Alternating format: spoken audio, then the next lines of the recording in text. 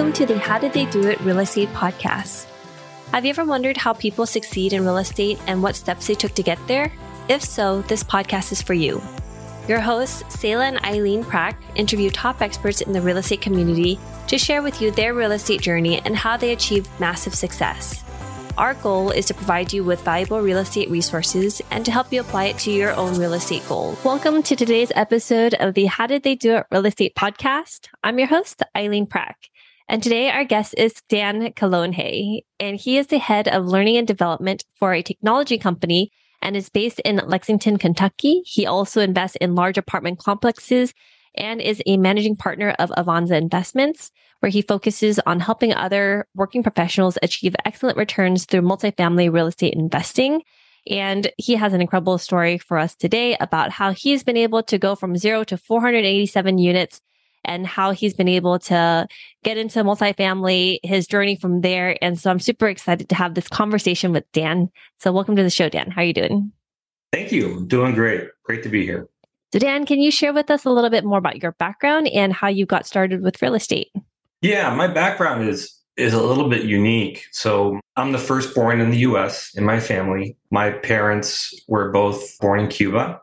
And in about 1960, they fled the country. Fidel Castro had become leader of the country and things weren't going in a very good direction. At least that's what my grandparents were thinking at the time. So then their thought was, you know what, let's just go to Miami for a long vacation. We'll spend a few months there, let things kind of cool down in Cuba, and then go back home. Well, they got to Miami and things just kept getting worse in Cuba and then worse. And then at one point they just decided, well, you know what, I guess we're here. We're going to have to stay. So they left, everything back in Cuba and started a new life in the US as immigrants. And they didn't really have a good command of English. So that was the first challenge. But then, working as one of my grandfathers was an attorney in Cuba. And then when he got to the US, he started waiting tables because you can't really be an attorney here without going to law school. So it was a challenge for the family to relocate and come to this country. And it's been one of those stories that to me has really propelled me in my whole life. I'm very, very fortunate to be born in the US and very fortunate to have the opportunities that I have. And so that's the mindset that I've had my whole life. Fast forward a little bit now to more recent time. So I went to college, I went to grad school, I have my MBA, and I've been working in technology for about 28 years. And about 2 years ago, the timing with COVID, actually right around March, and many companies were sending their employees home, including mine. And as we were at home, I was thinking, I wonder about real estate, something I've always really thought about, but didn't know a whole lot about. So I took the opportunity, since we were at home anyway and weren't really going out very much, to really just dive into real estate. And so I really devoured, any book, podcast, anything, YouTube video that I could get my hands on it. And I just started getting educated. And after some time, I'd say about maybe 9 months or so, I felt like I had a pretty good idea of what I wanted to do to get more active into real estate. I decided at the time that I was going to skip the single family rental approach and go straight to multifamily. And at the time, that was a bit scary, right? You think, boy, do you know what you're doing? Like, if you skip over a single family rental, aren't you missing out on a lot of basic knowledge and learning? And while I do believe that being a single family rental owner and landlord is a great training, I don't think it's necessarily required to be successful in multifamily real estate. So, and I met a lot of people throughout this whole process, and they confirmed that fact with me. So I said, you know what, I'm just going to try it. So I went into it really head first just over a year ago. And I've just completed my third transaction here over the last few weeks. And yeah, that's how it kind of got there. But it was one of those things where if I look back at the things that made the difference for the real estate piece was the fact that I surrounded myself with people that were mentors or people that I could talk to that knew what they were talking about, and did a lot of education and just had conversations. So is that? Yes. No, thank you for sharing that. And so when you're talking about your background and your grandparents leaving or fleeing from Cuba, it really resonated with me because it's very similar to my background too in my family, because I'm also the firstborn here in the United States. My family had also left a war-stricken country and were refugees in the United States as well. So they basically had nothing here, didn't have any understanding of the English language. They had to learn everything from the ground up, didn't have a network here. And so for me, it really taught us, and seeing how our parents worked so hard to build a strong foundation and lifestyle for us so that we could have the things and have our needs met so that we had a good foundation. And so we could, continue on and build up and grow and have more opportunities than they had when they first started and when they first came to the United States. Yeah, that's exactly, it sounds like very aligned to what I went through, just maybe a different situation. But yeah, I think about it a lot. I think, what would have happened if I was born there instead of here? And what if I grew up there? My life would be totally different. And I would not have the opportunities that I have now. I'm sure of it. So, it's something that I think about a lot, and it sounds like you probably think a little bit about that too. So I do. And so it's interesting too, because, coming from another country into the United States, the culture is a little bit different. The way they think about money it's a lot about it was save, get a good education, get a good job, good solid job, and then get a solid foundation and then work and get a secure financial future for yourself. Yeah. And then when we transitioned to the multifamily, it was thinking a little bit differently about, we can partner with people, we can start doing and buying bigger things. And so these are the types of things that our parents, because they would never introduce to these types of concepts and investment vehicles, had never known about. And so for us being first generation here, it's like a mind-opening thing that, hey, these things are possible. Look at what other people are able to do. And how do we take that and hone that in for our own situations and build upon that for even greater opportunities for the next generation? Yeah, that's very well said. I mean, I think you're absolutely right. The direction I'm going in my mind is, part of like my firm is called Avanza Investments, and Avanza in Spanish means to advance, to move forward. And part of my vision of what I've been doing is focusing on the immigrant community and helping them see opportunities like these that, when you come into this country, even a first generation, even somebody born here from the first time, probably has never even thought of an apartment even being an opportunity for an investment. It's just like, from Mars, it doesn't make any sense. So exposing people to this being an opportunity and an option that, frankly, a lot of Americans don't know about, much less immigrants. And so the fact that they can become more aware of it.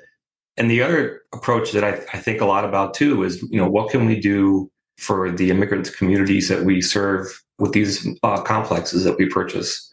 So there's one of the investments that we did was in Texas. The other one was in Florida. Those are very heavily Hispanic states.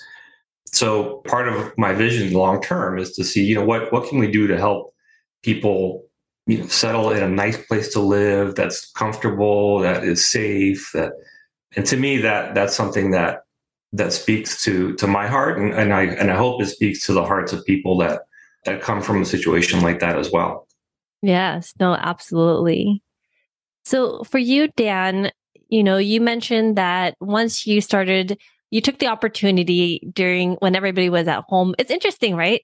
When you have that extra time in your day without having to commute to the work, how your mind starts thinking about other things, and it's now open to looking and searching for different ways that you didn't allow yourself to look before, because we're so focused on just one thing.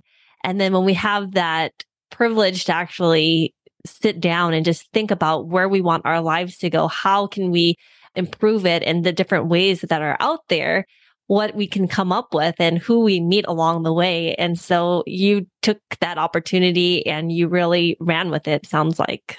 Yeah, I mean, and thank you. I mean, that you're absolutely right. I mean, the space it gives you to think, especially if you recall the first 6 months of COVID, we were all just hunkered down in our houses, wondering what's going on, and not, okay, I guess we can't leave, can't meet anybody, can't talk, we're just at home. Right. So we had no idea. So I utilized that time to just dive into this, and it really has been an interesting growth personally for me. Now I'm in a new phase of what I'm up to now. I'm about 50, 51 years old, and my thinking has been now, what's my next chapter? Like I've been in technology for 28 years, and I enjoy it. It's not I certainly enjoy the company that I work for and the industry that I've been a part of. But as I think about, what would be a new adventure for me in the future that I could make a bigger impact on people, and this really almost fell in my lap in a way. As I started to dig into it further, the more clear it became to me. So how did you get into your first deal? After you educated yourself, you deep dive, you started networking. How did that first deal come about for you? Yeah, great question. So one of the things that I was concerned about when I wanted to get into multifamily real estate without having the single family background is that I don't want to make a big mistake. I'm fine making mistakes, but I don't want to make a mistake that's going to put me out of business, completely. So I decided to partner with a much more experienced investor named Mark Kenny. Oh, okay. With Think Multifamily. Yeah, he runs Think Multifamily. And so I joined up with his group and his team, and it's been a fantastic group. There's some very experienced people in that group. Very open, very sharing. People want to help each other. And so my deals right now have really all come through folks that I've met through interacting with Mark and the overall Think family. So that's how I got into it. And for me, if I have a level of comfort that I thought, okay, well, I've got a very experienced person over my shoulder that will help guide me and make sure that everything we're doing is the best way we can do it. And that's been a big help. We love hosting this show. When we started this podcast, we were doing all the editing and post-production ourselves. Now, we are very excited to have this particular company as a partner of the show to do all the post-production for us, because it gives us the freedom to focus on the two things we care about: serving you, our listener, at a higher level, and growing our own multifamily business. If you are like Selah and me, then you want to add value to others while scaling your business. A podcast is the best way to do both, and we invite you to contact Adam Adams. He can help you launch your podcast, market your show for more listeners, and take all the post-production off your plate so you can focus on your business instead of in it. Listeners of this show can get a free consultation with Adam. To schedule your free consultation, find the link in the show notes.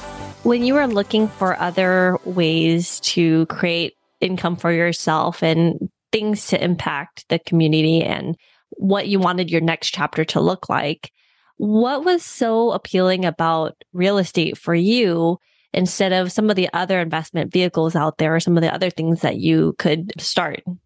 Yeah, well, that's a good question. I mean, my background right now, I work in human resources, and when you're part of a company, you hear a lot about your 401k, you hear a lot about your retirement savings, and the 401k is invested into the stock market and stocks and bonds. And I've heard that since, I got out of college. It was drilled into me that this is how you invest and this is how you prepare for your retirement and such. And I didn't know any better. I just, okay, fine. I guess I'll contribute to that and see what happens in, 30, 40 years, 50 years. But now, as I've been getting exposed to different asset classes, real estate is just one of those that's very appealing. And it's not just the returns you can get, which are great. It's also a lot more predictable than the stock market. You can definitely do well with the stock market over time, but you're going to see a lot of roller coasters. And if you're going to be pulling out your money for retirement, you really have no idea what the stock market is going to be like the day you need that money. And that's kind of unnerving, frankly. But multifamily real estate is a lot more predictable. We have pro formas, we have plans that we're going to hit, and we hit them. And so that's a big piece of it. And also the fact that the tax benefits you get are fantastic, that you can't get that through stocks and bonds. And I don't think people really realize this is even something out there, which is why, I've been talking to people that in my circle trying to share the concept of multifamily real estate, of being a way to get some of those benefits without having to be, a landlord, which a lot of folks, working professionals, don't have time or don't have interest to do. Well, and one of the things you had mentioned earlier too is when you look at different opportunities, you try to avoid some large mistakes because it could be very costly if we take down the wrong path. And it's harder to bounce back from those than if we just step maybe a little bit more cautiously and look at maybe some more different risks and take a little bit slower steps to get to the next level versus just jumping right in and then potentially losing quite a bit. Yeah. So when you're looking at the deal itself, because you mentioned one of the ways that you hedge against that risk is you partnered with somebody more experienced who could help look over your shoulder and guide you. But in terms of the deal itself, what are some of the things that you look for that makes it a good deal and that offsets some of that risks for you? Yeah, well, there's a number of things. I mean, the things that come to mind immediately are things like what does the market look like where that property is located? Is it a big job growth area? Are people moving there? Is there a lot of activity in terms of employers? Is there a big diverse employer base there? That's a huge one because we want to invest in areas where we're growing. So that thesis is what took me to the 3 deals that I've recently completed. One was in Jacksonville, Florida, one was in Fort Worth, Texas, and one was in Atlanta, Georgia. And all 3 of those markets are hot markets of people wanting to move and live there. And so the demographic trends are really positive in those areas. And then really it's then about, okay, if the market is a good market, then what about the property? What are the things about the property that are there opportunities to add value somehow to make it a more valuable property? Is there an opportunity to make it a better place to live for the residents that are there? And at the same time, help increase the returns. So it's one of the things I love about this is that there's a lot of, it's a very symbiotic kind of relationship where if you do what's right and you improve the property, you can also improve the returns. It's really cool how it goes together because not everything is like that. But when you make some positive changes to improve something and can show the returns at the same time, it's amazing. For those 3 deals, are you...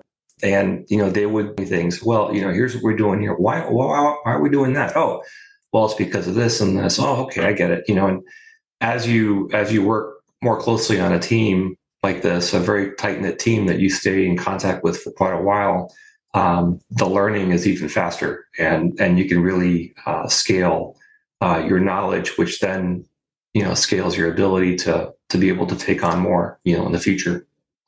How did you determine what your interests are on the general partnership side as you were looking and learning about multifamily syndications, this whole investment vehicle? Yeah, great question. Well, I have a W-2 and I enjoy my W-2. I have something that to me, it's a great company that I work for. I'm in human resources. I help people, which is something that I always enjoy doing. And to me, working with people is something that I'd love to do, with multifamily. So I decided to follow a route of raising capital for these investments where I can talk to people, share, what I've learned, and help them understand, the benefits of what it's about. So I saw myself more called to that than necessarily the spreadsheets of underwriting which, I probably could do, but to me, my heart really calls for, helping other investors that just wouldn't know about something like this, letting them know and exposing them to this asset class, which is, pretty incredible. And the fact that we can help the residents at the same time, it's just a great story that I think should be told. And it's something that to me lights me up to talk about it. So I basically aligned, my interests and where my heart kind of was pulling me to, as this is the area that I think I can add the most value with these opportunities. And what's next for you, Dan? Well, I would like to continue raising money, continue spreading the word. I'm still very early in my, like I told you, I started in March of 2020. So I'm still very early in my career, but I see this as being, 10, 20, 30-year career, as long as I can, as long as I'm healthy, career for me, which is something that is very exciting, and that I feel like I'm at the start of it, and I'm just excited to get going and continue to grow and expose more people to this idea. How has real estate investing impacted your life so far? Well, it's really opened my mind to a whole new world of opportunities in terms of what somebody can invest in, but more than that, it's opened my how do I say it? I've been exposed to a lot of people that I would never have met otherwise. I've been exposed to a way of helping people that I've never thought before. And to me, that's really motivating that I can find something like that that's different than what I've been doing for the last 28 years. And to me, that's what drives me. So I want to continue doing that. If there was one thing that you know now about real estate that you wish you knew when you first started, what would that be? Probably the biggest thing that I think I would have done initially is probably talk to more people earlier. I spent some time, diving in the books and podcasts, which is great. And I eventually ended up starting talking to people that were more experienced than I was in this. But I think if somebody is thinking about, well, how can I get into this, and how can I maybe speed up my process if that's interest to them, I would say, talk to people who have done it or are in the area, in the field, and talk to them about what they think and learn from them and hear their feedback.